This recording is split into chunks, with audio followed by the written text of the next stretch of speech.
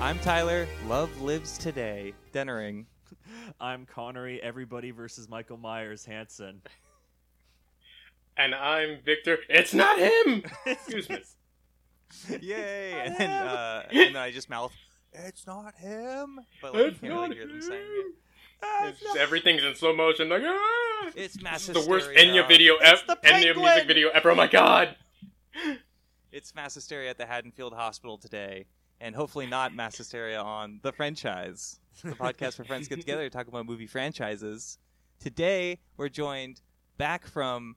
It's been a while. I guess Godzilla, King of the Monsters, right? That was the last time. It has definitely been a while. Yeah. Quite a time. Victor Guzman. I didn't say your name. Hey, Thank he's you. back. Yay! Guess who's back? Back Michael again. Myers is back.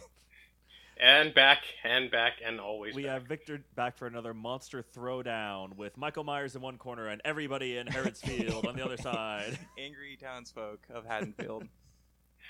Who's gonna win? I wonder.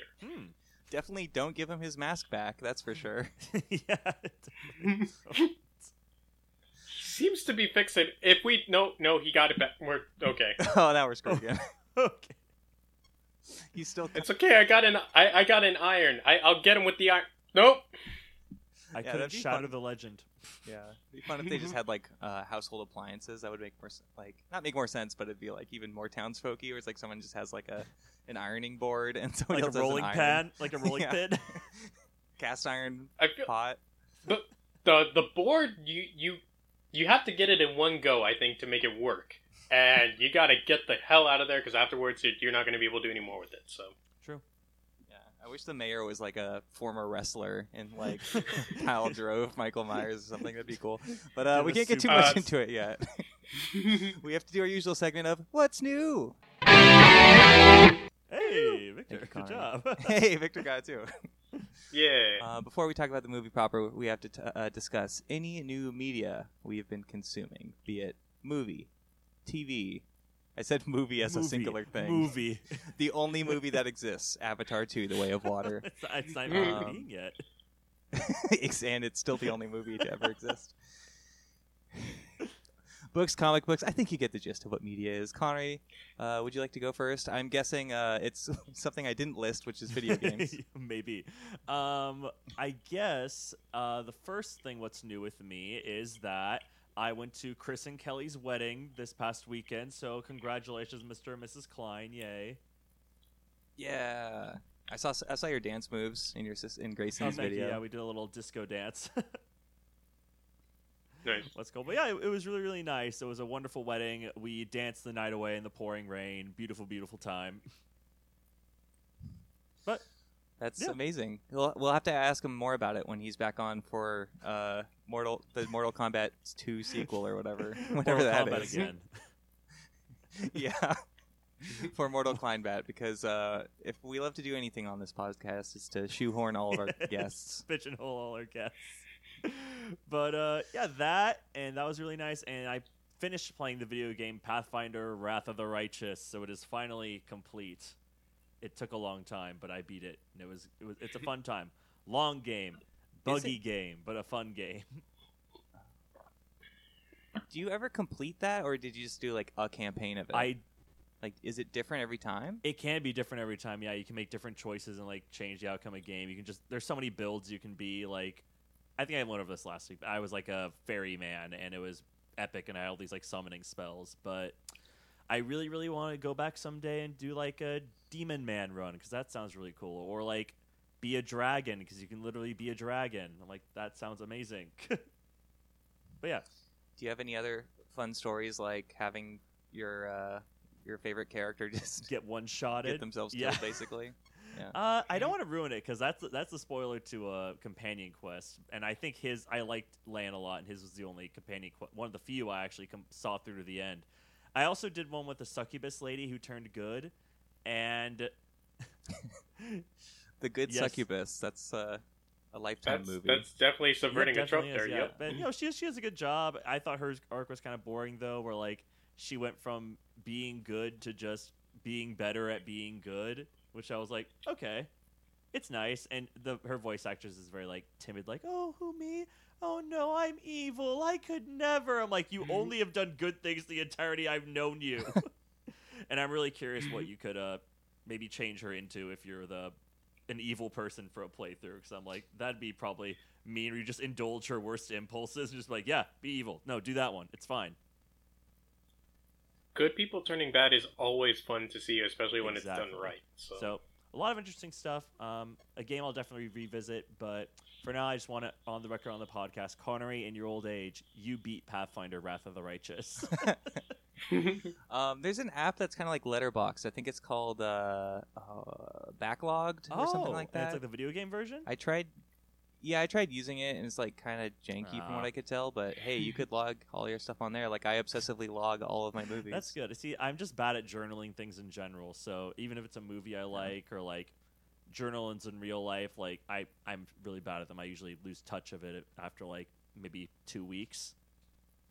This is your journal, especially since you'll hear yourself exactly, again. Yeah. That's why I like to think. I'm like, the Friendchise is my journal. Dear Diary. Tyler, what's new with you? Hey, I was going to say, before what's new with me, here's a festive question, because it's around Halloween time, to ask about spooky creatures and such. How do succubi work compared to, like, are they kind of like vampires where they need blood, ideally, but they can, like, survive off like, oh, never mind, that's a weird question. Can they survive off of animal blood? Can they survive off of bestiality? No, how does that work? They survive off sex and life force, I guess. Like, supposedly, who knows, I'll even keep this in the podcast, but... Like the movie Life Force that I made you watch? You know what? Yes, it is just like the movie Life Force, Tyler. Just like Life Force. Who are space vampires. So it's very space vampire. There's some other lore that's a little like nastier, but I won't go into it. All I'm gonna get from this conversation is space vampire. Like, ooh, how can we make that work in like a really cool like space theme like campaign or whatever for like a game? For D&D? Have you heard of what's it called? Oh, piss. They have a space one now. Yeah, Spelljammer? Yeah. Yeah. I've heard of it. Would love to play it at some point. Right now, currently getting ready for our monthly campaign with a new character because my old character, the very first D&D character I made, died. How? And yeah, heartbreak. Basically, one of our party members turned on my character and unleashed a fireball of chaos magic on me, and my weak wizard ass could not handle it. Not only did you die, but you died through betrayal. Through PvP. It was... They died. They died. I brought them back. We didn't know they were possessed. Too late. It was awful. Yeah. But, I mean, admittedly, it was my very first D&D character. I did not build them the way that you build a wizard for D&D, so... Dungeon probably Master, for the best. It shouldn't matter what build your player makes it. You make it the game around them, damn it. Yeah, but I mean, I'm have a new character for that, so that's going good. We have another homebrew like cyberpunk fantasy one going through, so that'll probably fill the Spelljammer vibe at some point because there's probably going to be aliens in it at some point. Why wouldn't there be? Nice. I'm just looking up succubus now. Are you learning? Are you learning a lot? I'm trying to because your description was too chaste for me to understand. It was too tame. They slowly drain their prey's souls on each life force. That's a nice euphemism right there. Just like, not like Michael Myers, really. Oh, the picture of Incubus. Wow, that's a very interesting photo. A drawing of an incubus on the Monsters Wiki. Show us. It'll like take a second for me to transfer it to the chat, and I think Victor's on his phone, maybe. So yeah, he's got like these like lofty like Roman robes with no shirt, and like it's like as if his dick is like a giant elephant trunk. Or no, not a trunk, a horn. It just like is a horn. Sounds like a hell of a toga party. Yeah, it's local pervert attends toga party. We did not say you could unsheath your saber just yet, good sir. Not yet. Local pervert Tommy Doyle. All right, well, I guess you were already doing a little bit of what's new, Victor. Did you want to talk about anything else new? new with you? Oh yeah. Let's see. As far as media, just finished She-Hulk and Werewolf by Night like about a week or two ago. So Nice. yeah, Nice. those were really really good, really really fun. Yeah, I watched both of those too. Connery, have you seen? I haven't watched yet? either yet. No, I've been. What's it called? I feel like I throw myself into video games and then I don't watch any other medium because it helps me relax the most. Yeah. I think you'd especially like Werewolf by Night because I mean, one, it's only an hour. Two, it's like got this really like great visual style in black and white. Michael Giacchino directed it and he did the score, but he's mainly he's a composer until this is his first thing directing. But simple, straight to the point monster hunt. It's fantastic. Ooh. Just a lot of fun. Yeah. Plus, plenty of great cameos and surprises. Introductions of like new, more horror Marvel characters, which I love a lot. Like, I hope they do a little bit more. I love it a lot. The too. Dark Universe. Yeah. The especially the character that shows up, Connery. I think you should watch it and be like, oh, and then text me because you'll be like, oh, now I know why you like it so much. Okay, that's cool. Okay, I'll do that. Yeah. Is it Man Thing? You'll have to wait and see. Find out. You're gonna have to wait and see, man. Carve out an hour of your busy life. Yu-Gi-Oh video game life. Shut up. What? I'm not mocking you. I just know you've been playing. I've been playing it a little bit, yeah. I just remember Lily's face in the future recording. Yeah. The next movie we're ready. She just gave this like very slow, like no. Victor, what'd you think about? I know you said you liked She-Hulk, but how would you like rank that in? Like, how would you compare that with the other MCU shows? Is it like up in the top for you, or? Well, I think the thing is like with the MCU shows, like I feel like they all kind of feel like different kind of like niche and kind of like flavor palettes. I think, and that's one of the things that I enjoy about it right now. Like it's like they're kind of mixing up genres and tones and styles a little bit more with them, so that's been a lot of fun. For me personally, Hawkeye is probably my favorite one out of all of them. I also really like Loki, but She-Hulk was so much fun, and it's a very nice, refreshing series.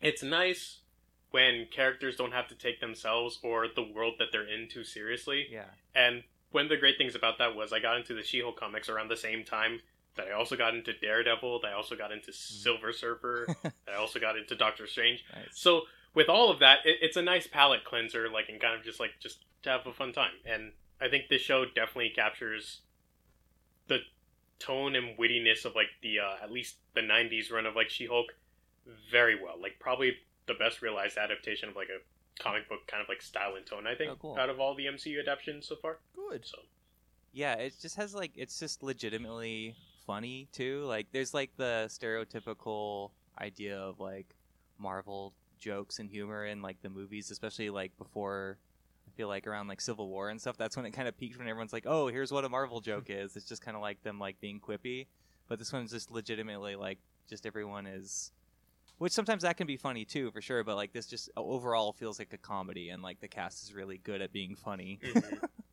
So, everyone's in on the joke and it's great. yeah, I feel like I've been talking about She-Hulk on this show for like a month now, we have but I'm always happy to talk about almost it more. as long as run as it almost has as long a run as Elden Ring did on this podcast. Yeah, you're right. Right, remember that time when we did Sonic and was that Josie? I'm trying to remember if it was actually Josie. It was Serrano real life not. Josie. They came on that day as themselves. Yes. Just teased you with Elden Ring and then didn't talk about it. Yeah, they dumped me. I got so excited they knew it and they changed it. The ultimate juke.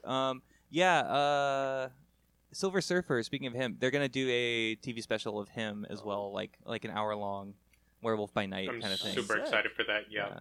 Because I think Silver Surfer is really cool. Ever since it's kind of, I guess, since you gave me that Silver Surfer Black Konnery, that's been really interesting. And I don't know, just reading about him, because I always just thought he was kind of like very 70s and then kind of dorky, but it's like, oh no, like, I don't know, he's just really cool and cosmic. Did you read it? And rides you a probably read surfboard. Silver Surfer Black, right, Victor?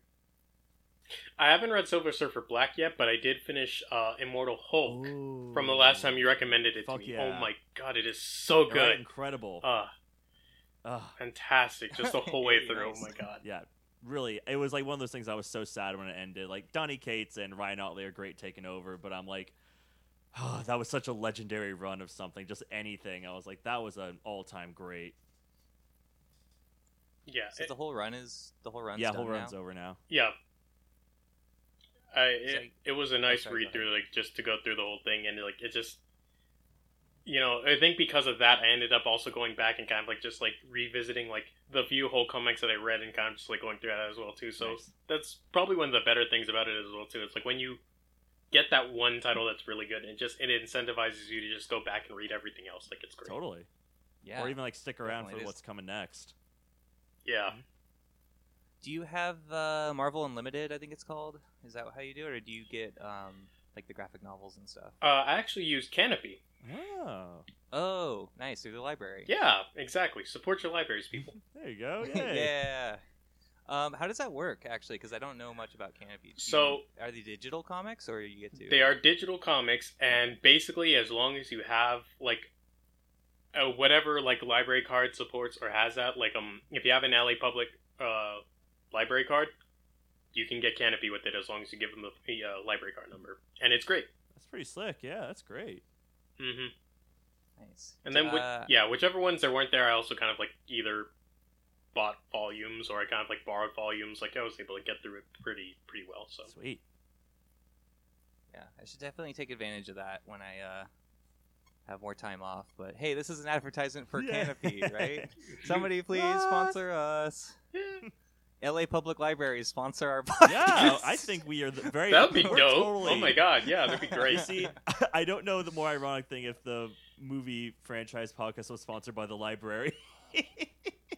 Yeah. Or The library fulfills like a whole thing now. I feel like you could probably like do a lot. Like, I mean, they have like ebooks. yeah, they got movies in there. do like there are podcasts I think that they also have as well too that they kind of like share through like the library as well. So that's pretty cool. Like all kinds of stuff now. If you think about it, libraries are one of the last video stores.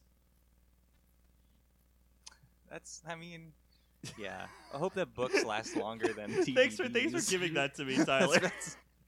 That's kind of a sad thought. It is, isn't it? What's the last thing you got from a library, Konnery? Was it the Page Master? Yeah, On I did the VHS. supreme irony and rented Page Master at the library and then went home. Instead of reading Yes, a book? I think the last thing I rented at a library was I don't go to the library at all. And I'm probably gonna be a bastard for this, Victor. I'm sorry, but the only last time I remember going to the library was in 6th grade for my big 6th grade project, and I had to write a whole I think it literally was like a 20-page paper presentation on the Page Master. No, on Sir Francis Drake. So I checked out a lot of books about him for my. Ooh. That's why I always talk about him on the show sometimes, especially during Pirates of the Caribbean. Uncharted also wasn't around at that point in time, so like you didn't have like Yeah. another alternative source to exactly. go for that information. I couldn't just follow Nathan. I couldn't follow Nathan Drake around for 12 hours. I had to do it all myself. But yeah, I always tell myself that I should read more, and I usually fail. what was the but- last thing you checked out of the library, Tyler? Don't remember. But hey, support your local library. Amazing advertising. We're sponsored by the LA LA Unified Library. That's not what it's called either. Come on in. I'm definitely getting sponsored. Hey, what's new with me? I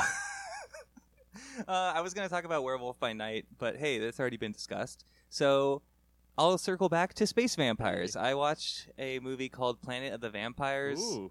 I got home late one night from work. I think it was, the last night of work that week. So I'm like, I kind of just want to stay up a little bit and like just put on some old movie. And I'm like, looks like an old like B movie.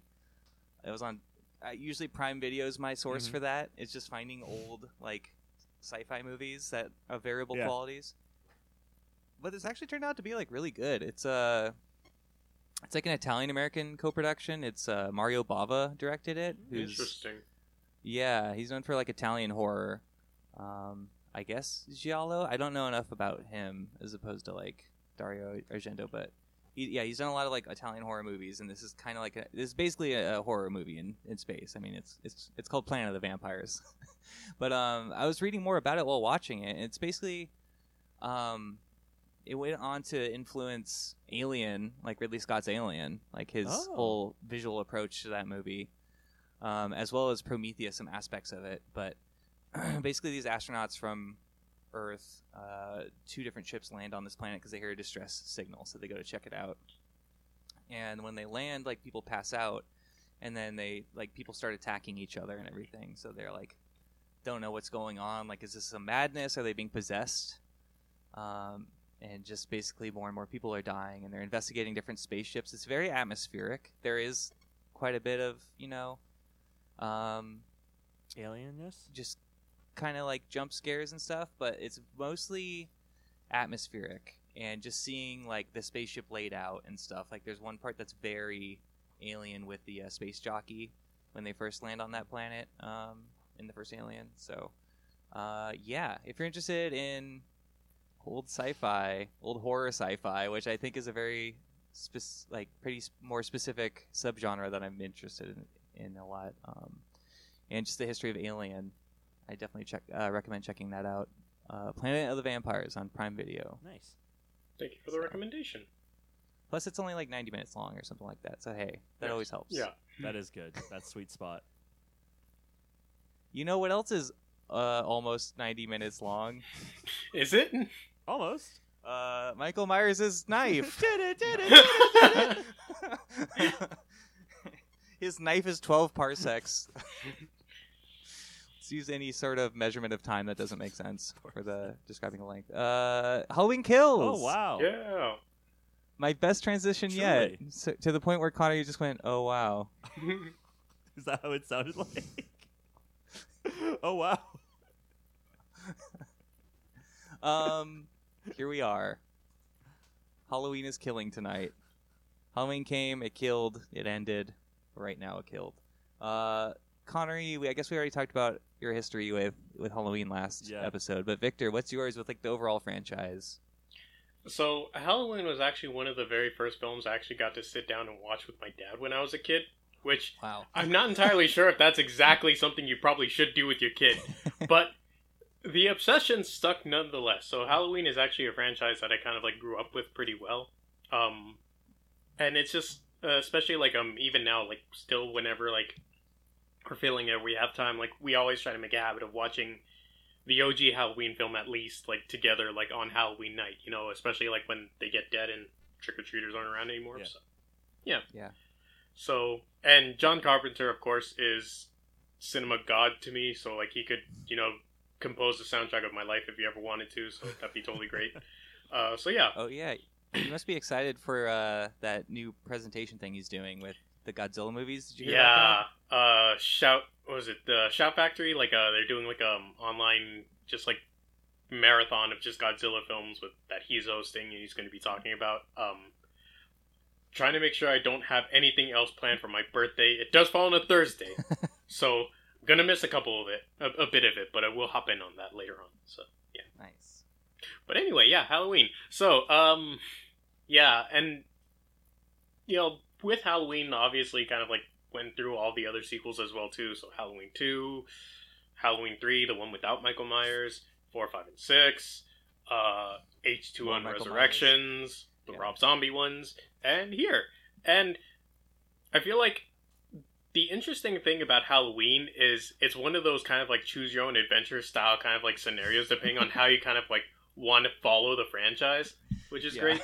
So if you like the Tyler sent me this like documentary with like the different storylines of Halloween. This huge flow chart where it's like Halloween goes to Halloween 2018, Halloween to Halloween 2 goes to H20, and then there's the Rob Zombie ones which are separate, and then also it's like the whole thing. Funny. Yeah. I mean, yeah, that's kind of the way it works, and it's cool. Like, you know, like I think the thing that I liked about Halloween and then this one is, you know, especially like when you take a look at like the other sequels, like it really does, I think, capture like the atmosphere of like the very first OG John Carpenter film, I think, the most. And I think it also capitalizes on a very specific idea or kind of like through line in regards to like a very specific themes and topics that kind of get lost in the translation with some of the other sequels. So I'm gonna go off the bat and kind of just like say right now, Halloween Kills, I actually really do like, but it did take a little bit of me having to revisit a couple of times to kind of like understand and get more of an appreciation for it, because if you only see it the one time,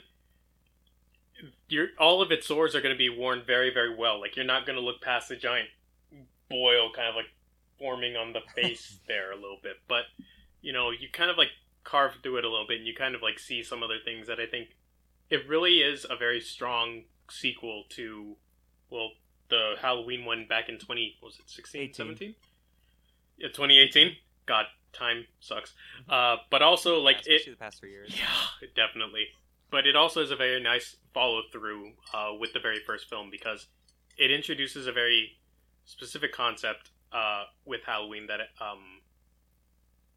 about the nature of, like, specifically evil, and what that does to, well, the person that occupies it or, like, personifies that, but also kind of, like, the fallout of, especially in these sequels, like, the trauma and what that impact that creates on survivors, both individual as well as communities. And I think that was something that I actually kind of, like, thought was pretty cool with Halloween Kills, was you really get to see just how much of, like, something as awful as what happened in 78 in Haddonfield has an impact on an entire small town and what that drives them to do, so. Yeah, and I remember a lot of people didn't like this when it came out, and I know a lot of people still don't like this one very much, Halloween Kills, but because I guess it's like there's the expectation of Laurie being in it a lot more, and even when she has scenes in this, I'm like, oh, like, this is kind of like, I almost would rather her not be in it at all, because she kind of just doesn't do much. But that's okay with me, because it explores different parts of the Halloween / Haddonfield, like, I guess, universe, but that's talking about it too grandly. It's just, ultimately it is just about, like, a small town in the Midwest, and it's how everybody else is dealing with the trauma, like you said, from something from 40 years ago.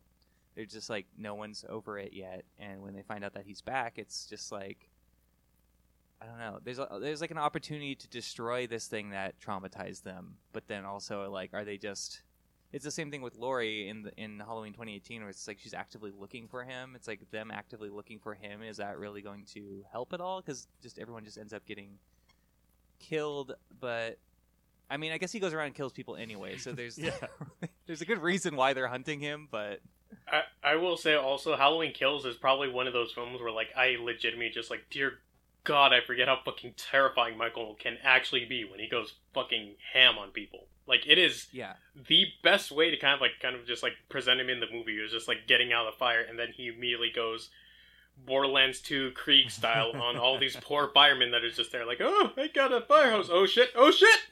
I like this one better than Halloween 2018. Yeah, me too. I'm glad we're all on the same page. Yeah, so I feel like all three of us like this movie quite a bit, and it's like, oh, maybe it would be good sometimes to have somebody have a contrarian opinion, but I do really think this movie's pretty good. Literally, I was like, I like this better than Halloween 2018, certainly.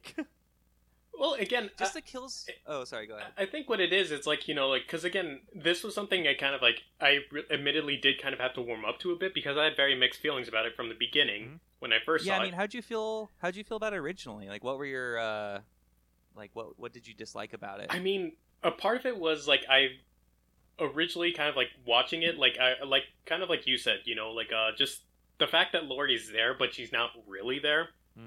Right. And then just the fact that, like, it turns into, like, this, like, manhunt, and then, you know, one of the things that made, like, Halloween really cool, like, the very first one was, like, it was a lot of theater of the mind in terms of, like, just, like, the amount of, like, violence and stuff like that. That's not the case here. It was, like, David Gordon Green kind of, like, looked at Rob Zombie's like, alright, man, let me show you how to do it. And just kind of fucking... it got fucking nasty. Oh my god, I wasn't expecting that in a Halloween movie. Yeah, there's a couple kills where I'm like, that's really nasty. I hate that. Yeah, because in the first movie he kills 5 people, I think, which is, you know, a lot of people. But in this one, I should look up an exact count. I should have done this before, but it feels like it's like 18, 20 people. Yeah, at least 20 people. Like, he covers the rest of his like kill count from the other movies up in that like single night. Yeah, it's pretty crazy. But I think initially when I saw that, I wasn't really expecting that degree of just, like, in front of you kind of like gore and stuff like that, because that wasn't something that Leah really used to like outside of like the Rob Zombie ones, but then you kind of expect that with like a Rob Zombie movie to be very like gratuitous and kind of like just very stylized in that regard. But this, especially coming out of like the 2018 one where like it was very technically well done but still very kind of like subdued and stuff like that, completely different like approach for this one, and I actually liked it. The more and more I kind of watched a little bit more, because it added to a little bit more stuff that I started to reassess and started to pick up on a little bit more with the second, third time I viewed the movie. So yeah, just to take a moment to talk about all the violence in this movie. It's kind of like just outside of the franchise of Halloween, this is definitely like a movie I can go back to if I just want to see like a really gory, just like, I don't know, this is like the most violent slasher I've seen. I think I'm trying to think of other movies that are this violent. Again, I mean, I haven't seen a huge amount of slashers, nothing like our last guest, Brendan Klein, who was covering like all of them from the 80s or something like that. So I'm sure there's something way more violent than this, but it's just, so I have a report, like 2 different websites. Screen Rant says he killed 34 people in this movie. Whoa, could see it. This other website, Fandom Wire, which I don't really know, so I would say Screen Rant's probably more reputable, but this is 27 people. So around that range, that feels right. But he's just so mythic in this movie, and just the way, like, I don't know, when's the last time you saw like anybody fighting a bunch of firefighters, like in almost like a more violent John Wick type fight? Or I've never seen John Wick fight firefighters. Well, I'm just saying, like, just the way it goes down, it's like him against a bunch of people with weapons, but he just annihilates them all, you know? Like, it's like terrifying badass. It's like John Wick's in a horror movie at that point, I guess. Yeah. He's the John Wick of serial killers. Yeah, he's the John Wick of serial killers. That's exactly what it is. Weird thing to say. And considering his age, that's no easy feat. So, you know, props to that, you know. Evil really does wonders for just maintaining your reality and kind of like your nimbleness, apparently. Yeah. Yeah, he's like, I mean, it makes it feel like he's at the height of his powers here, because he's just completely embodied evil. It's like this is like the very peak of his career in a way of being. Yeah, Lori even says like he's ascending or something, right? She's like, he's ascending into something else. And I mean, in that regard, like that's one of the things I really did appreciate about like this sequel in particular, because it caught on something that was very established from the very first Halloween film, which is the fact that the Michael Myers is not the person that's doing these killings. It's the shape. It's whatever the hell got into Michael, whatever the hell has compelled him. If it was an evil that was within him, if it was an evil that came to him, or whatever, like, that is what's doing all of this right now. Michael is sort of like just like a vessel for it, and this is like him kind of becoming more and more powerful.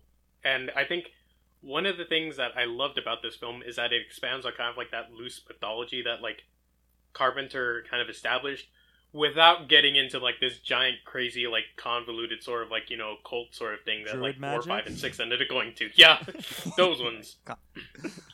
Konnery loves to bring up the Druid magic. I can't wait till we cover those, because especially the 6th one is fun, but the it's 6th like, one is so incredibly 90s, and dear God, Paul Rudd does age, because he looks like such a baby in that movie compared to how he does everywhere else. But I also don't think it doesn't help that like the computer graphics in that movie are just so old. Oh, I didn't even remember, but yeah, I'm sure. Yeah. Same thing. Yeah, just all of them from around that time. Yeah, but but I think the good thing about this was like it does sort of like, instead of trying to like kind of like find or pinpoint a reason, they're coming to the conclusion to themselves, or they're creating this, you know, truth to themselves, and there's very little room to really kind of like deny that, because it does seem like he does get stronger, more and more unkillable the more he kills. It's pretty terrifying. Yeah, he's like a god of death or something. He just like or blood. He just is harvesting like people in a way, like for his own. Yeah, it just seems like he keeps getting stronger and stronger. No matter what happens, he can just like recover, like Wolverine. Yeah. Lori says the more he kills, the stronger he gets. What he spent that whole night doing, killing. Yeah. Yeah, he gets shot like 4 times. He Definitely gets his back He broken. gets pitchforked in the back. People really need to stomp on his head more and stuff, Yeah, though. if we just like turned his head to jelly instead of politely just leaving him alone when we kind of feel like he's maybe It's dead. like, what did Thanos teach everyone? It's like, you go for the head. You always go for the head. Michael Myers watched Yeah. the end game, but he didn't learn any of the lessons. He's the only movie. Michael The Myers only is the movie end he game. had at the infirmary or whatever was Endgame. Michael Myers loved Endgame. If he could express emotion, there was happiness. I think I saw the mask curl up a little bit when Steve got the hammer. He really liked when Steve got the hammer. I knew it. Oh, when Iron Man snaps the gauntlet, And he says, "I am Iron Man." And Michael Myers was smiling. I saw him. He didn't want me to, but I saw him. There's this slight trickle of tear. There's a slight tear that just kind of like pours up the side of the mask a little bit. It's like, I saw you. It's okay, Mike. yeah, there's something very like I guess it is the point of this trilogy, I do think, but it maybe whether it's not like conveyed super well or maybe I'm just reading too much into it, but it does very much feel, and it's also like my own personal interest in this specific subject of basically just like, hey, if all of these townsfolk weren't looking for revenge, then a lot of less people would have died True. tonight. But also the fact that like a bunch of people, like, you know, Michael's going around, or the Shape or the Boogeyman's going around just killing people in their homes too. Like that's kind of unpreventable. But what if they had some sort of system to just escape if he ever came back or something? Or Like if the everyone whole has hatches in their homes that they hide under or something. No, it's just like if they had like if nobody was in the town, Michael kind of wouldn't have anything to do. So we just have like a town-wide vacation day. Like, Michael Myers is here. He's coming on this They're day. gonna do- Everybody get out of town. Well, he's kind of like a natural disaster. A little bit. like, except more horrifying. They have in some an entire ways. year to do like a Blazing Saddle sort of like thing where like they just create an entire fake town for Michael Myers to go to and just like, Yeah. wait, this is not a person. I really like the idea that just Or, this like mass exodus to the town. Everyone just not out of fear, but now it's like 5 years down the line and they're all used to it, and they're all like, yeah, Michael's gonna walk around the empty town, leave on the November 1st. It's so annoying, we have to do this every year. But They send him to the Crystal Skull nuclear town, and then Michael gets in a fridge and just goes yeah, so blasting. we can't out. get him.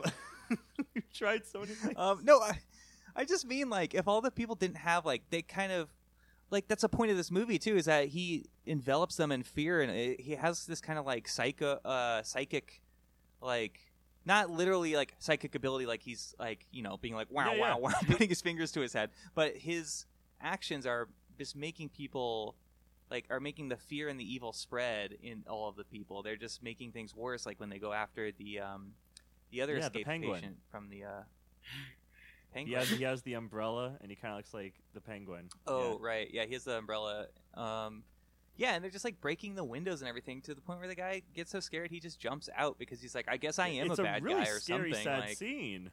or he's just Mhm. afraid. Yeah. I remember that he was in the asylum, and then the guy said, "Watch out for the guy with the umbrella. He looks harmless, but he's dangerous."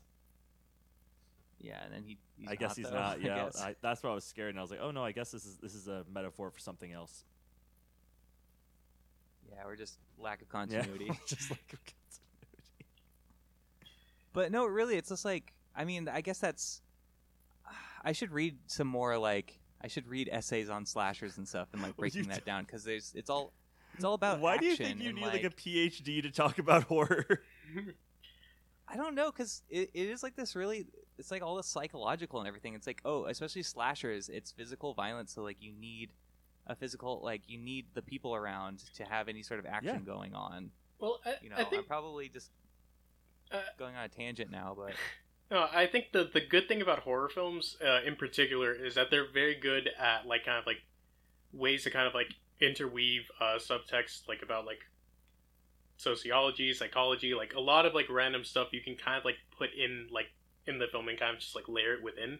And I think with Halloween Kills, one of the things that was great about it was the way that it kind of like weaved in like this like idea of like paranoia and just like the grief and stuff. Like it carried over Laurie's grief and how she was processing it, but now we also get to see how like this entire older generation kind of goes through that. And it was very Monsters of Maple Street, kind of like the way that they kind of like ended up going through it, and like how it sort of just by the end of it, you know, like the people are the evil. Like the evil kind of like came out of them because they drove this one innocent man to his death. And I think that's probably one of the most interesting and profound things to come out of like the franchise, because you don't get to see how much of an impact Michael's actions kind of like do to that point, like what it does to a large community, to people that like have no real place or like weren't even really involved, and this is what happens to them. So I'm really glad you said Monsters of Mayberry Street, because that's the Twilight Zone episode I was thinking of the entire time I was watching it, but I could not place the name. Well, especially with like Halloween and Halloween Kills, Monsters Are Due on Maple Street was definitely Halloween Kills, but I think the through line between especially Laurie and Michael, I keep thinking of Night of the Hunter, like especially like the last scene where it's the Reverend and the old lady, and kind of just like that standoff they have with each other. And the thing that I love about that film, and this film in particular, is Halloween is obviously the personification of like this evil that is either inherent within Haddonfield, within people, within himself, and yet it hones in on Laurie. It's never explained why. We're not entirely sure exactly what it is that fixates on it, and that's part of the intrigue, because it seems to be like this sort of like gravitational sort of like pull where they have like where they kind of like are at odds with each other. And I think it's kind of great that that's there, because it represents well, with the very first Halloween film, like John Carpenter said the specific reason why he casted Jamie Lee Curtis for Laurie was because he wanted people to connect with her innocence, sort of like this portrayal of like her as just like this girl. Like she has friends that are kind of like they do their own thing, but she does her own thing. She's just this person that is completely devoid of any real like conflict or anything like that, and then this evil just gets brought to her, and then she survives it, learns to retaliate it, and then ends up having to try to like live through that basically for it. And I think that's the thing that goes through this movie, Halloween, the first one, and to an extent the more recent Halloween Ends one, which I'm sure is going to be an even broader conversation for whoever you guys that one. But yeah, I think at least as far as like Laurie and Michael goes, that line, that, you know, kind of like dichotomy of just like this evil presence and this force of good and will that kind of like rebels against it, like it's presented very well between them, and it's one of the things that makes these films so interesting to me. So yeah, that's extremely well said. Yeah. Very good. Yeah, now I need to watch Night of the Hunter because I still haven't, but it's really good example. But yeah, because I always wonder, it's like, because especially that, but that crystallizes kind of why Laurie is in these movies as well, because she thinks that Michael has something to do with her, and her specifically, but it's kind of just her projecting onto the shape in a way to be like her own self-importance, whether she intends to mean it that way or not. But because like Sheriff Hackett's like, oh no, it didn't have anything to do with you. Like the doctor's the one that brought him to town or whatever, or was brought him to the house. So it doesn't even have to do with you, Laurie. Like, because this is like this movie, this trilogy too is like, I guess, metatextual to the rest of the Halloween movies that aren't canon in this series, because at a certain point it's revealed in one of the series or whatever that Laurie is Michael's brother or Michael's sister. Yeah, the Halloween so they 2, are like, and then kind of 4, 5, and 6 goes through that with like Laurie's daughter. Right. Yeah. So it becomes a lot more familial, but it just works a lot better, I think, if they are kind of two different, like, opposing forces that way, where she is just like this teen girl in the first one versus like this ultimate, like, just faceless evil. That makes sense on those like base elemental levels, and then now they're like Which kind of makes the first Halloween make less sense too. I mean, the 2018 one, make less sense because she's just like very like, I'm gonna go after him and stuff, and she's like not very just like a benevolent force. She just wants to destroy it with force, and they talk about that in this movie too. It's like you can't destroy evil with like more violence, or I forget the exact line, but that's what she and Hackett are talking about. Yeah, you can't defeat it with brute force, and then all the citizens are just together, like, trying to hit him with bats and stuff, and it's just like, oh no, he just becomes more powerful even though he shot a bunch. So, yeah, I don't know. This feels like the most supernatural, maybe, of the three at least, yeah. Of the three at least. I guess, there's all the stuff with Sawane and everything, and the druid magic, but... That's the thing I'm really just so excited for. That's what makes Michael Myers to me, that he's powered by druid magic. It's a ride. It is a wild ride for sure. But just it's just more. It just becomes at a certain point more and more townspeople just going in to stop him, including not Tommy Doyle, but what's that one guy who ends up getting shoved into like the ceiling into the attic. Lonnie, he's one of the original characters. Yeah, Lonnie. Yeah, and his son. Like, that's just, especially when it tilts up to, like, reveal both of their bodies. Yeah. When Judy Greer goes back in there. It's at a certain point where it's like, I don't know why people keep thinking they can take him on. So it becomes a little dubious, but I still think all the kills are really effective and everything. They're all really scary. Like, when he's, like, mowing through a whole group, or just, like, the one-on-one more intimate ones, which are always upsetting to me. Yeah. Something that really stands out to me is the couple near the beginning. The elderly couple. Yeah, and it's like, it always extra sucks when it's like older people, I guess in general. It's like, oh, you don't want to see them get hurt and stuff, and then the husband is just like stabbed on the ground, and then she gets a freaking like fluorescent bulb in her neck, and just thinking about that and all the fiberglass and everything, I'm like, that is horrifying. Like, that is just so... And I feel like that's something else that makes Michael even more terrifying in this film. It's because he goes after everyone. He kills firemen, he kills old people, he kills kids. Like, no one is safe, and that's part of what makes it that much more terrifying. It's like there's no way to reason with it. It's like if he locks onto you, fucking run, because you don't have much time. It's pretty terrifying in that regard. Yeah. When they have the season of the witch masks. Konnery. That's a reference to there that. We go. Good. The pumpkin, the witch, and the skeleton. Their skull. Halloween. And he just has the mask in his hand of the kid. It's just like he definitely just killed that 100%. Kid. Yeah. It's like really really bleak, but it's kind of it's like breaking. Like, whatever, like, there's not, like, certain set taboos, I think, in horror, but it definitely goes a lot farther than I would say most movies that get seen by so many people, because these movies did really well, too. But, I had another point about, I don't remember now. Konnery, what is it about this movie, like, what is it about for you that you like this movie? I would say Victor touched on it when he was talking about all that, but I was drawn to it because it felt like a Twilight Zone episode, honestly. Like, it had a very obvious moral agenda, and sometimes I like movies that kind of wear the theme on their sleeve. And it's like, this is what the movie's about. Like, paranoia can turn us into monsters, and we project our fears onto others, and then we don't end up, I guess mob justice is bad in a sense, but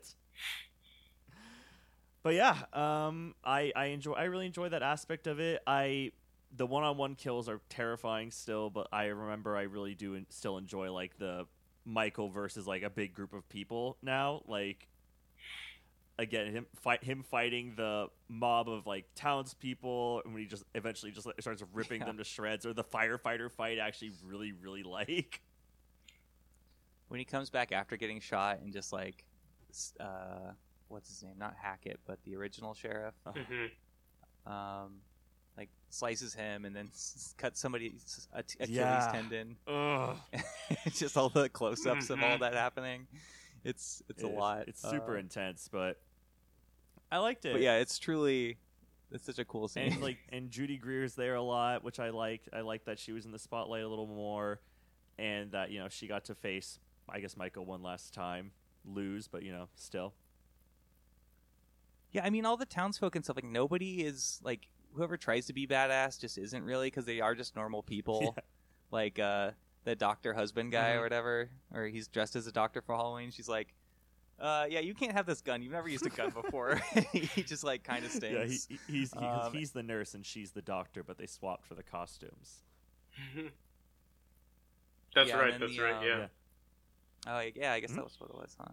The nurse, Michael's like original nurse or whatever, who has the revolver in the car. Like that whole sequence in the car too, where it's like Jurassic Park or something almost, where there's like a dinosaur on top of the car, but it's even scarier because it's Michael just on top, just like throwing a head on them and just trying to stab them and everything. And she's just like, "This one's for Dr. Loomis," and then she's just like, "Ah!" Yep. It's really scared because all the bullets are gone because she used too many. I'm like, yeah, this is more likely to happen with normal people. Like there's no like special forces or anything fighting Michael Myers, which would be really weird. And again, it's like I feel like any other circumstance, like if they're dealing with a person, that would definitely like work. But the problem is that's not what Michael is. Like, and Laurie and the deputy, they come to that realization while they're both like just licking their wounds from like the last movie, because what else can they fucking do besides ponder the fact that like they're not dealing with a person anymore,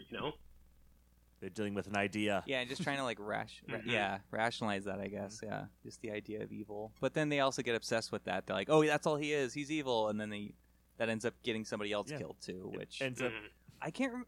I was gonna say it's just more power to him. Like now we're fighting evil. It's like well now you're just giving him more. Yeah. I can't remember which movie it is. It's like 5 or 6 or something, where there are a bunch of like, kind of like, take justice into their own hands townsfolk, and to kill Michael, but they accidentally kill like one of their friends instead. I think it was 5, yeah. Yeah, Revenge of Michael Myers. So it's like this idea isn't totally like without existence in the franchise already, but he just really like unfolds it and like explores it more. But yeah, I don't know. Judy Greer I like a lot in this movie, but I like Judy Greer in every movie. But I just especially like that she's wearing a Christmas sweater, and it's just like she's just the one that's like very much like not into Halloween at all. And I feel like is she just wearing a Christmas sweater because that's her Halloween outfit in a way? Or I like the thought that she skips Halloween completely and just goes straight into Christmas. Yeah, like she's the person who's already buying the Christmas stuff at and she Target has and her everything. Christmas decorations up November 1st, like on the dot. Well, Michael can have that. You can't skip the cardinal day, so that's why. Yep, that's why he got her. That's what he said to her. Michael McDonald's in this movie Mad TV fame. He sure is. Yeah, it's a little random, but it really is. I don't know. David Gordon Green works with a lot of comedians and stuff, but the whole like Big John Little John thing, I'm kind of it's a little I don't even know if rote is the right word, but it's just like okay, like I don't know if this is supposed to be like a little goofy, I guess. It is for sure, but they're supposed to be goofy. I don't know. It's just kind of like okay, sure. Yeah. Like it didn't really work for me in any specific way. I mean, I think the idea was like they're sort of like trying to make. Sorry, I got a call. No, oh, that's okay. Yeah, no, sorry about that. I think what they were trying to do was they wanted to make them endearing and stuff like that, and kind of like, but also like kind of like cheeky in the comic relief, which kind of throws the tone off a little bit. I also do like the fact that they were kind of like put in there because again, just lending more to the fact that literally no one is safe from Michael's wrath, because he just the moment like he says them in his home, like okay, and then stabby so much stab. Also, don't buy his house. Don't do it. So why do people do that in general? Like, why are you gonna buy like a house that like that's you're just even if you're not like the superstitious type or whatever, it's like you're just attracting bad news. Just bad things in general with that, you know? Yeah, I mean, I would say I'm a little surprised they didn't demolish the house, but it's also like, well, that's it has to do with the movie too. Like, you know, you can't look at movies as literal real life and say like, hey, maybe realistically they would take down the house, but it has a lot of symbolic meaning in this movie, particularly because he likes to look out his window or his sister's window. Or does he? Is he looking at himself? Dun, dun, dun. Da da da. That is one thing that I do like about like Halloween Kills, like that it does is like it the way that it kind of weave the narrative from like kind of like it continued like that stuff from like 76 and kind of like threw in like those kind of little bits like flashbacks that the deputy had. Like I actually really like those, and they were done very well. Like I think they kind of like went with the chronology of like everything very well and kind of like added a little bit more substance to Michael and just exactly what happened and how they got him in the first place, like what that entailed. So yeah, it was pretty effective, I think, and especially just having Donald Pleasance in the movie, they were able to like mix him in with new actors and everything. The way they shot it was, I think it worked really well, and that's honestly with this trilogy one of the things that I miss a lot. But obviously you can't do too much about it because Donald Pleasance died in the 90s, you know. But just even the crappier Halloween movies, I always liked Donald Pleasance in them as Dr. Loomis. And just the more movies that went on, I just felt like he got more and more deranged. So that was always entertaining. Well, in terms of his performance. And I love the fact that like when you see Loomis here, like he's just straight up deranged. So it's like, yeah, makes sense. I mean, I guess in the original, he's like, we should shoot Michael. We need to shoot Michael. I'm his therapist. Like a psychiatrist. We need to kill him. And everyone's like, what? No, you can't do that. He's like, no, we need to shoot him right now. You don't understand. I'm trying to tell you guys. I'm his therapist. We need to kill him. Basically, and like that's really effective. It's like, no, trust me. And like Sheriff Hackett's the one that like stops him from shooting him. It's just like, so he feels bad about that. He's probably remorse and everything. But Loomis is probably rolling around in his grave like, I fucking told you guys. Yeah, he's evil. I tried to, but no, you can't talk to whatever that was. Crazy old Loomis. So there's that, and then also Laurie and Hawkins like talking to each other, and they kind of have like a small romance subplot going on. At least they're very kind to each other, and that kind of develops more in Halloween Ends. And I mean, it just feels kind of like a subplot that's there because it is like necessary to have like a little kindness going on, I think, or just a little subplot of anything going on. But it kind of just is, especially for Laurie too, because after everything she's gone through, it's like you gotta give her something. Like that was like, right? She's been through the fucking ringer with this guy. Yeah. How about Michael's driving skills? Thoughts? They're what I imagined. I kind of thought he was just trying to cause maximum collateral damage on his route there. I was like, because that's a long-running thing in the franchise too. When people are always like, "How was he able? Like, how do you know how to drive a car in the original?" And it's like he did just fine last night, apparently.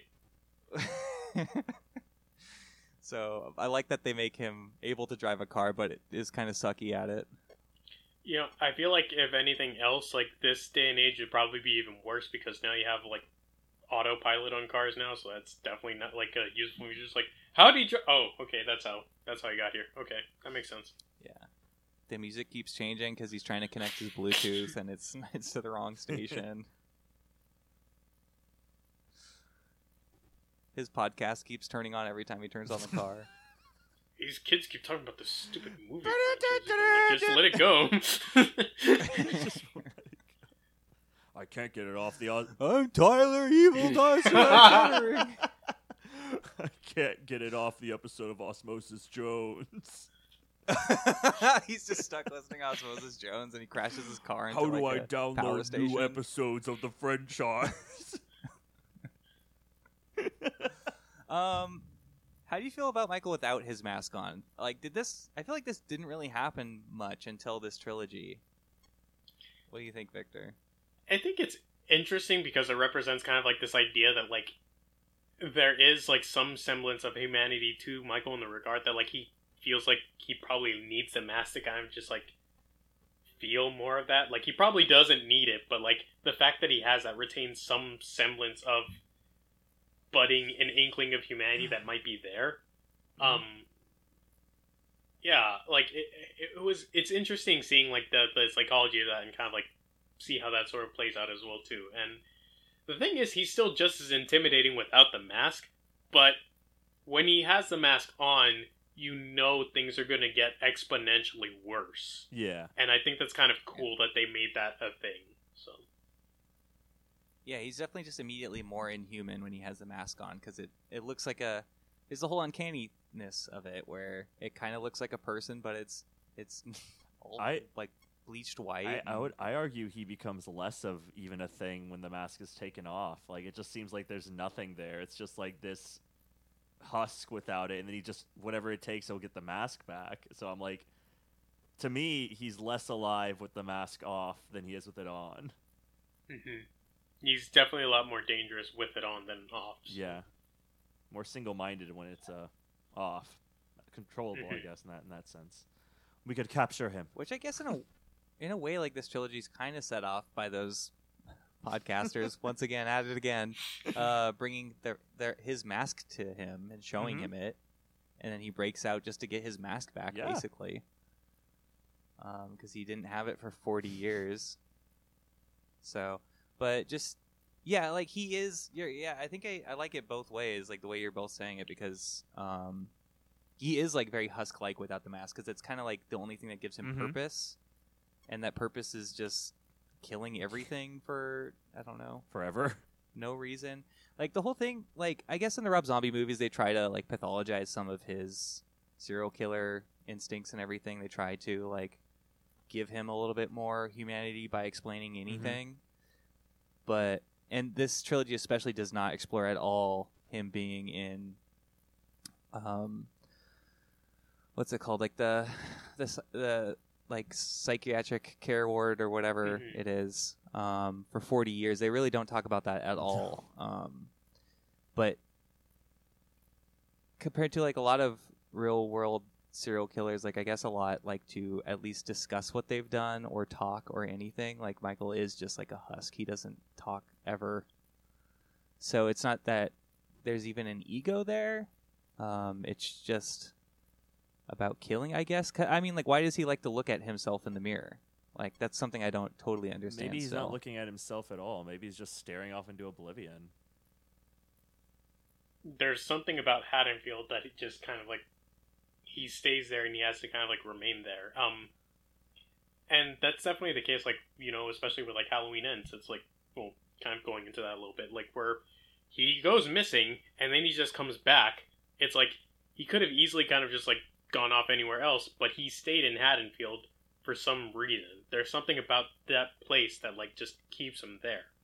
And I think it's kind of interesting the fact that like it localizes a lot of the terror and like the chaos that he sort of created through his actions, and that to see that affect people on different levels. And I think in that regard, like especially when you take the context of the third movie, that kind of like blows it to an even greater extent as well too, because you get to see the whole effect kind of like almost happen again in a similar way with whatever it was that happened with Michael. So this cyclical sort of like, or this kind of like fact that like there's this like almost environmental sense or like a natural kind of like way that this evil kind of like exists within Haddonfield, within Michael, like it's a very interesting dynamic to explore, and one of the things that I think gives these films a lot of their strength. Yeah, it's almost like the mask gives him power. It's like being in his house also gives him some sort of power, because it's like he just kind of returns to this place, and maybe I just watched The Grudge for the first time the other night, like the American remake, and it's all about like the power of a house and like how that contains anger or evil or a grudge. And just trying to destroy a house or whatever, like remove some of that power. I also just watched there's a series on Netflix. It's like confession tapes of a serial killer. I forget what it's called exactly, but I just watched the Jeffrey Dahmer one with Lily. and she already knows way more about all that than I do. But after everything that happened, like all the people that lived in the apartment complex with him while all the killings were happening, they all voted to like have the apartment complex destroyed, you know, in an attempt to just put it behind them, you know, to not have that lingering over them anymore. So, and that's something, you know, that's in real life. So I feel like that is pretty potent, like having a physical space where the villain or whatever gets their power from that like doesn't really make a lot of sense but it is all psychological within their head. I don't know if that makes sense, but especially in horror movies, like setting plays and environment plays a great deal of atmosphere and like in terms of like the story and stuff like that. And I feel like the best horror films capitalize on a lot. So Haddonfield very much is its own character within like these films in the way that it presents the locals and kind of just like the value and importance that it has for the characters.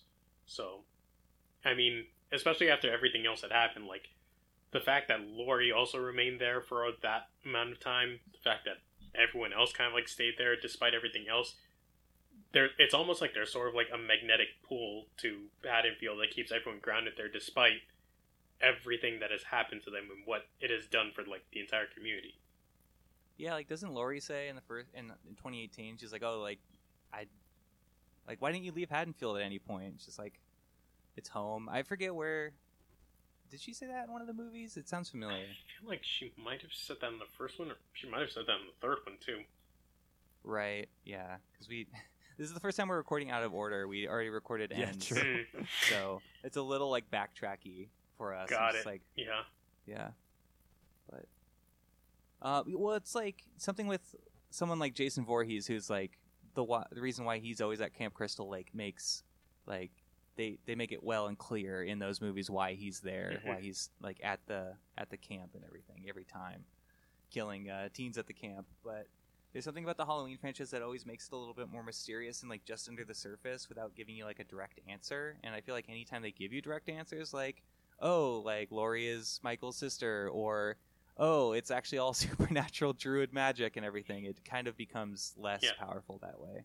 So the whole thing with the Shape is that he is an enigma of evil where you can't, like, yes, I guess there is a person there, but was there really ever a person there, or was it just like there's no like intro scene where it's like an evil spirit takes over his body or anything like anything like that would be too much for sure. Yeah, you know? The vagueness of it I think adds to the intrigue.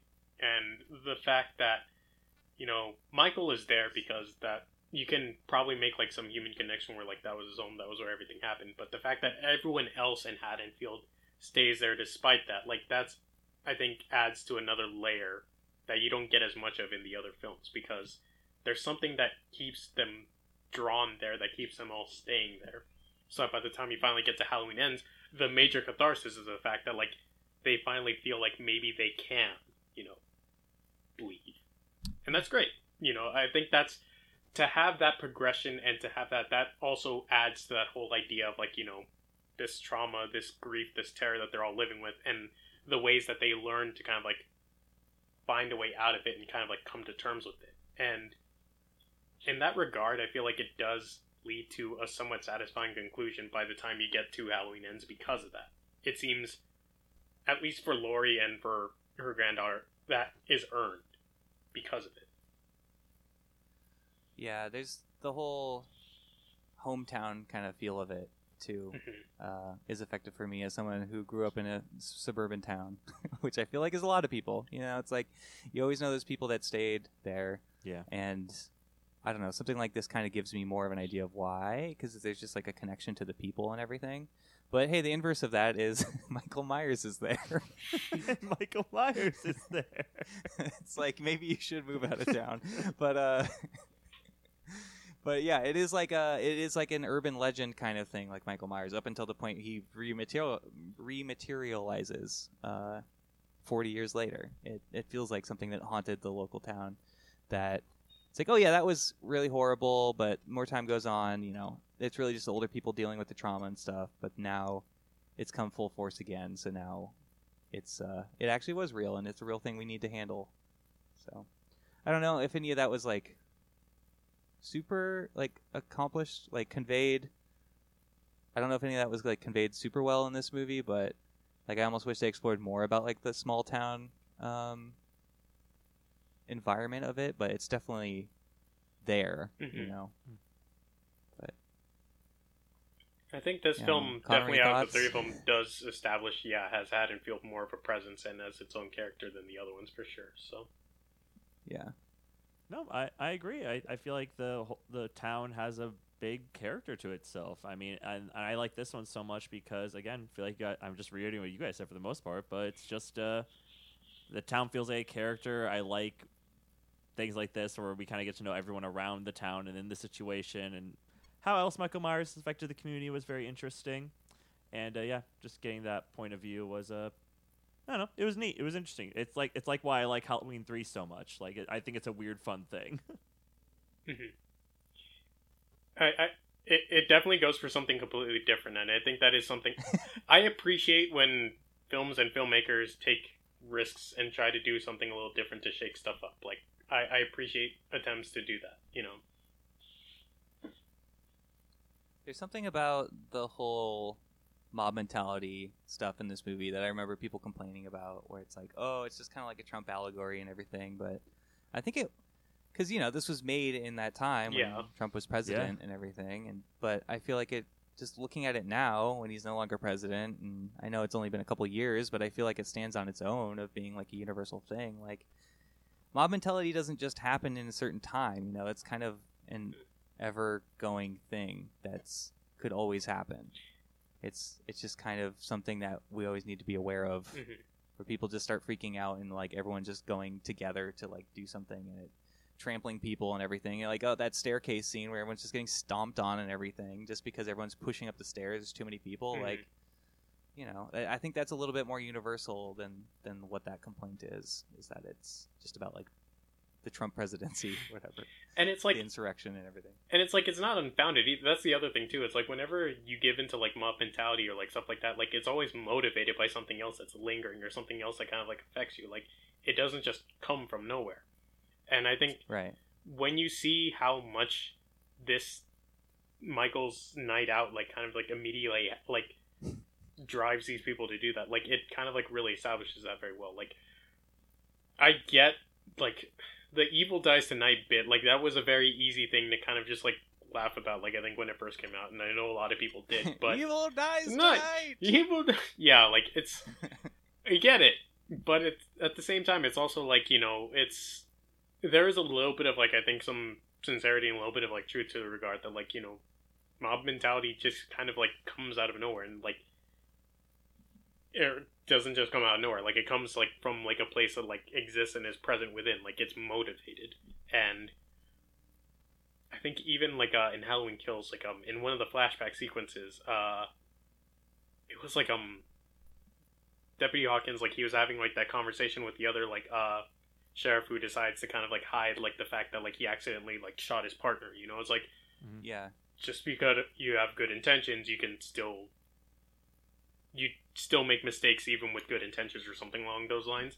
And that's definitely the case like with what happens with this mob mentality sort of thing that happened. Like all these people are justifiably upset, justifiably scared, justifiably uncertain if they can trust local law enforcement, and then in their fear, in their terror, they get pushed into like this sort of like frenzy, and that's what results in this. Yeah, they mean well, but by having that's what I was like trying to articulate earlier. It's like by having actions that they think are good, they're actually committing bad actions because they're convinced that who they're after is Michael Myers off of no information whatsoever. They just somebody pointed at them and said, or like their leader or whatever, Tommy Doyle, is just like, that's him or whatever. So they all went after him. So yeah, that good intention can definitely just become evil itself. Just I don't know, don't step on people on the stairs and break windows. What's called the path to hell is laden with good intentions. Hey, there you go. And again, there's that adds to the whole, just again, the dichotomy of like the nature of evil and just the way that it's presented in these movies and Haddonfield. Like it's another layer to it that kind of just adds a little bit more to it when you kind of like stop to kind of like look at it a bit more. I feel like we've been philosophizing a lot about this movie, which is great, and I love it. But also, what are your guys' 3 favorite kills in this movie? I feel like we should just go back to base primal levels about horror, because that's why we go like, you know, there is a lot of text here to like explore in this movie. It's like a lot more than you see at first glance, like you said, Victor. But it's also a good slasher, I think. So.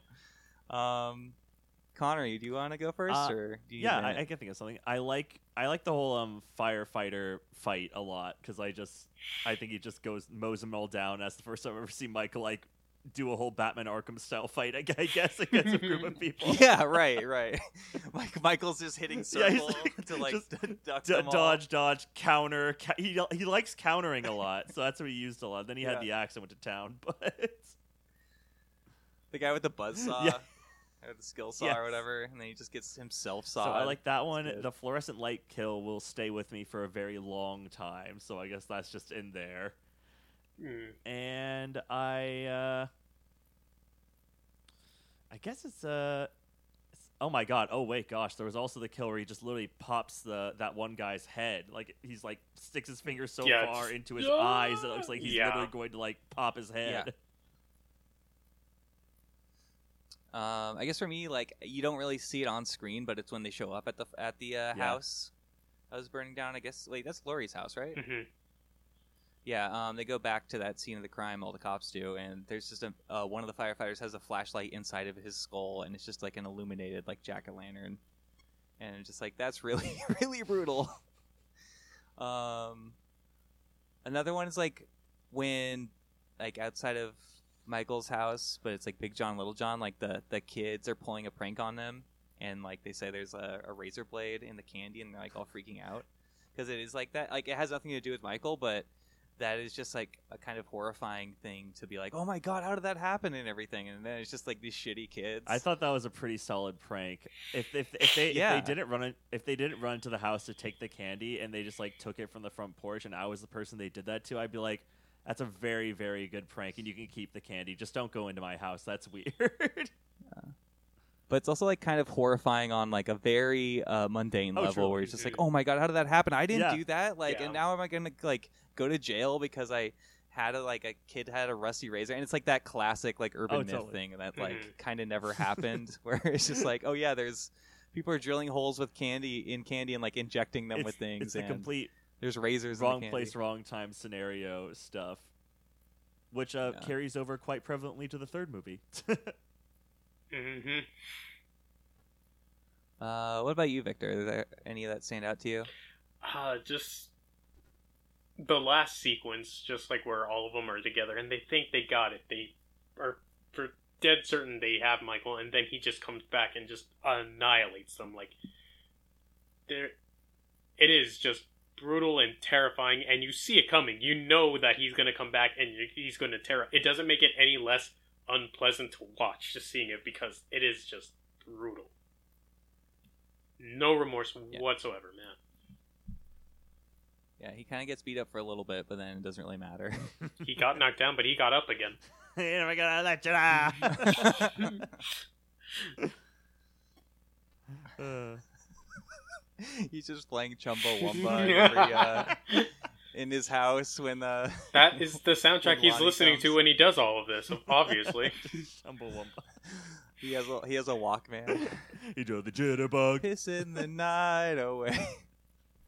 Also, the banister kill is really effective. Lonnie's son. Yeah. Right? Oh god. That is. He's just constantly slamming him to the ground on the banister. Look at banister, Michael. Look at banister. The stairs. Oh god, the staircase. Banister, Michael. That was good. Not anymore. Good shit. Well, yeah. Do we have any other final thoughts on this movie? I feel like we talked about a lot. Yeah, very insightful. I'm very surprised we were able to chat so much and have so many nice things to say about this movie. I feel bad that there wasn't like at least like a devil's advocate sort of thing, because like I mean I'm grateful that you guys like the movie, because I know like it's not a favorite of everyone else's, but I think especially like if it's been a while since you've seen it, definitely revisit it. There's a lot more going on there than I think you can give credit for, and it does I think get better the more you kind of like sit through it. So yeah, I don't think it's like a flawless movie by any means. No. There's plenty of smaller stuff that I'm like, yeah, it's like, especially like the whole Lori subplot. It's like, oh yeah, I do wish there was a place for her to do things, or if she just wasn't here at all, I guess.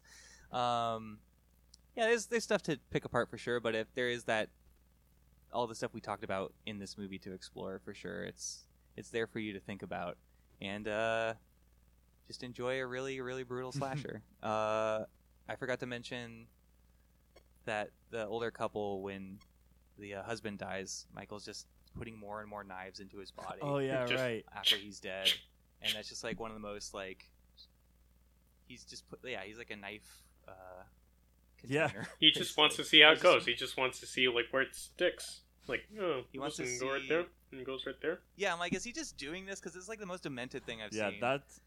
He just keep putting more and more knives in. I'm like, oh no, but he's also seeing which knife he likes the most. Oh.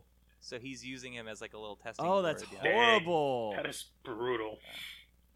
Oh. I mean, if we're to believe that whatever it was that got into Michael was like got into him as a kid, like maybe that's just like the demented child in him, kind of just like playing around with new things that like he's just found basically in this. Yeah. Yeah, I totally thought it was like he'll use everything that's there, and he just is like going knife,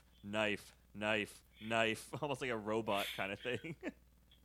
It kind of has the feeling for me like in the beginning of 2001: Space Odyssey, when the ape men first like encounter the monolith, and they like kill the first like boar or whatever, and he kind of just like plays with it like back and forth. Mm-hmm. It feels like that, where it's just very animalistic, just like playing with whatever you killed to like figure out like lifting up an arm and seeing it's dead and stuff. It's like, oh yeah, there's really not anything in that person's head. Yeah, they're just like a monster. That's scary. Konnery, final thoughts? I like this one better than the first one.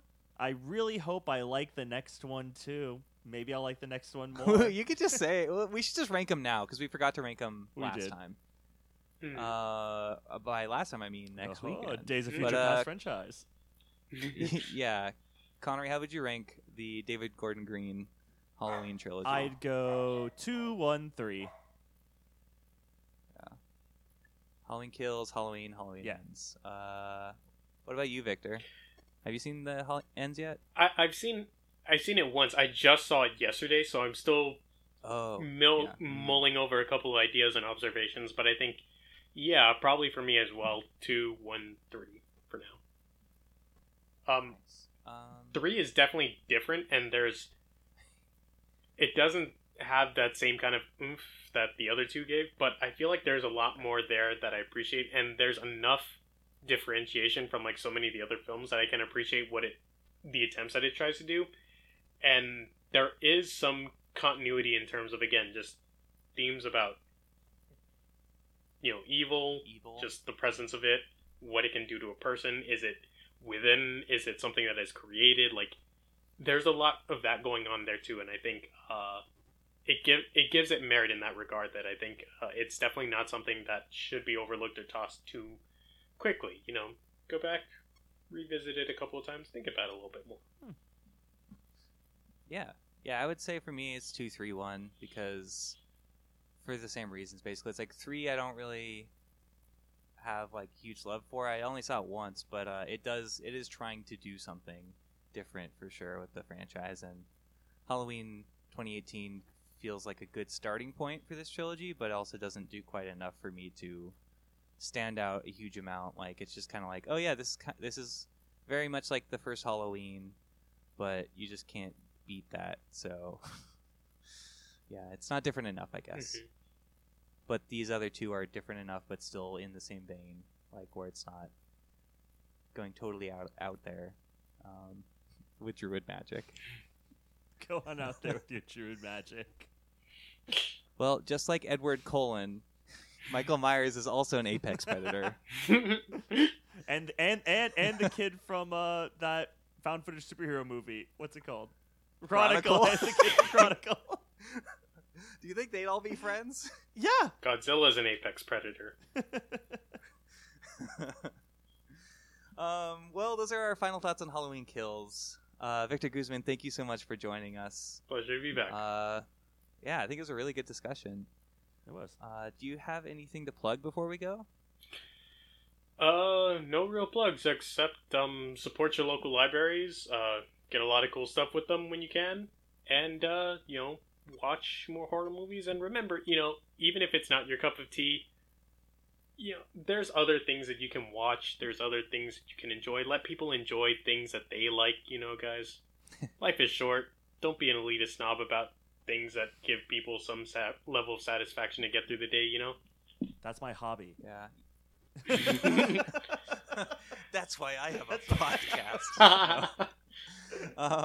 No, like even if there's a movie you don't like, there's plenty of stuff to still talk about the movie. Yeah. Like I don't know. I had a really good discussion with past and pending guest Leo Martinez about. I went to go see Barbarian with him and Lily, and I wasn't like super big on that movie, but the way he talked about that movie like made me respect it more at least, even if I didn't love it. So yeah, not everything's black and white, good or evil, except for Michael Myers. Except for Michael Myers. Konnery, what do you have to If you plug? enjoy the sound of my voice, you also enjoy tabletop role-playing games. You'll probably enjoy Starship Impala. It's an actual play role-playing game podcast hosted by myself and 4 other friends. You can check us out on SoundCloud or Apple Podcasts app. Tyler, what do you have to plug? Follow me on Instagram at Twitter at Miami Vice. Follow us at Friendchise Pod on all social medias. Like, share, subscribe. Give us 5 stars on Apple Podcasts to help us grow the show. Thank you to Grayson Hansen for our artwork and Nick Vaverka for our music. And until next time... Evil dies tonight! That was close enough. Yeah, that worked. You're just like the mom. Yeah. All right, goodbye, everybody.